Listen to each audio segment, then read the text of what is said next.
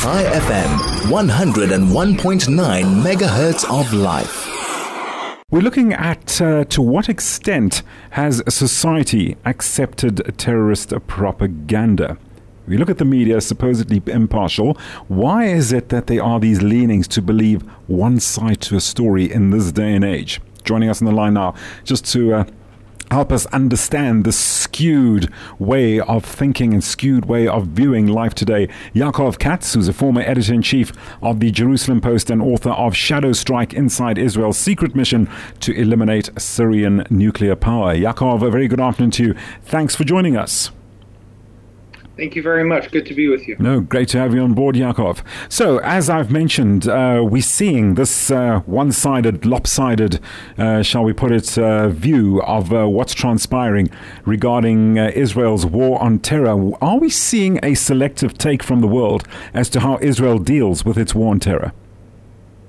Well, I think there's a very clear and blatant double standard and bias that I can only explain by looking at it as being soaked deeply in anti-Semitism. Mm-hmm. And this bias is the result, I think, of a misunderstanding of what it is exactly that Israel is doing and what it's facing and the nature of the Hamas enemy that it is fighting against. But for the purposes of this conversation, I mean, I think we have to look at here's just one simple example, right?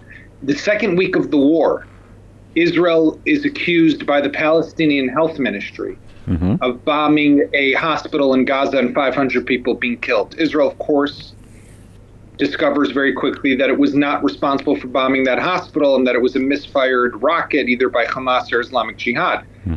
But the whole world, from the New York Times to Washington Post to CNN to everybody, quoted the Palestinian Health Ministry and put this as the top story on their site, quoting them as blaming Israel for killing 500 people. And the question that I wondered is, do they not know who the Palestinian Health Ministry is? This is Hamas. This is the equivalent of after 9/11, the September 11th attacks by Al-Qaeda in the United States, as America is trying to bomb and kill Osama bin Laden.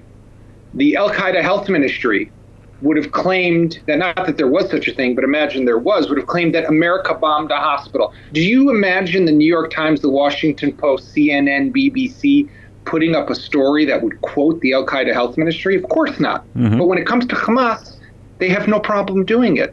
So the question is why? And they keep doing this over and over and over again. Strange, Yaakov. It seems as if there's some kind of agenda going on here as to the skewed take, as I've mentioned. Has it bought into the Hamas victim portrayal? And why? Well, I think that Hamas, we tend to look at Hamas as this terrorist group that's in Gaza and Israel is fighting with, obviously on the ground. But Hamas has many sympathizers in the West. And it's interesting to think about where that came from and how that was created over time.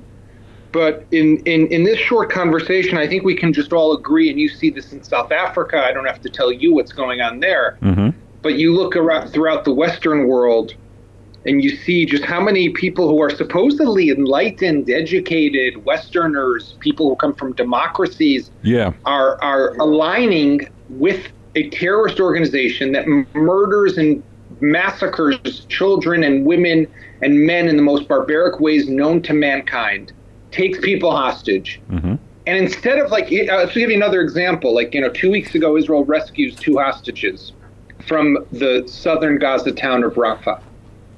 And the whole story in the international media was all about these claims by Hamas that during this raid, Palestinians had been killed. You had headlines in top websites that were talking about dozens of Palestinians killed. No mention of the fact that hostages were rescued. Now, why is the story not about the fact that there were 2 Israeli citizens being held against their will by terrorists in this place? Have we lost our moral compass? And I fear that parts of the world have.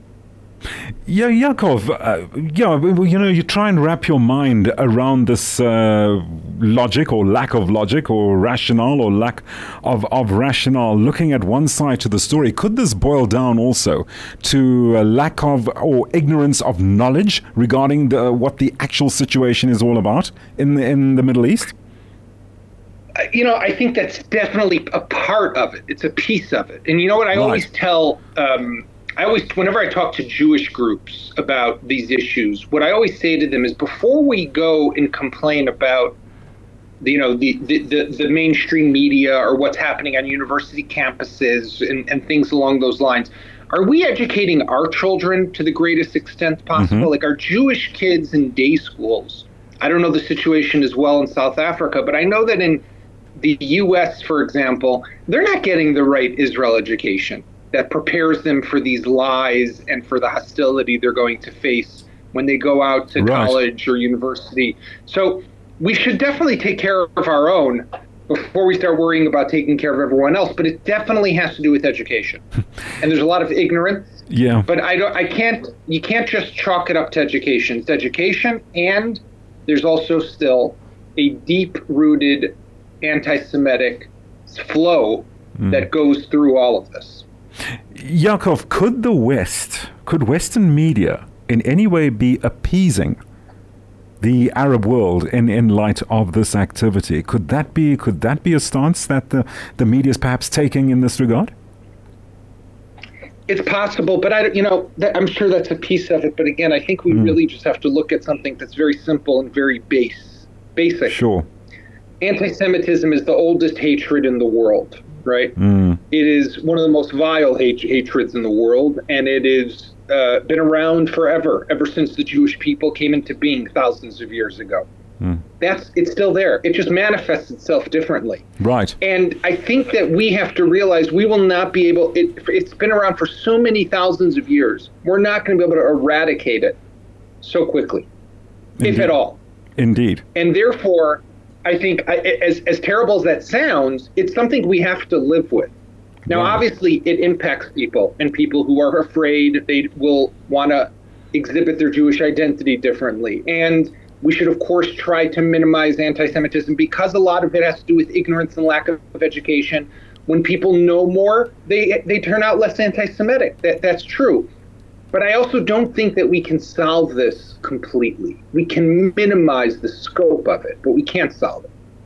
Yaakov, we've just about run out of time, but thank you so much for joining us. Just to give us your take on exactly what is transpiring in the media regarding accepting terrorist propaganda and misleading reports that have been happening as of late since the war in Israel began and even before that, for that matter. Yaakov Katz, former editor-in-chief of the Jerusalem Post and author of Shadow Strike, Inside Israel's Secret Mission to Eliminate Syrian Nuclear Power.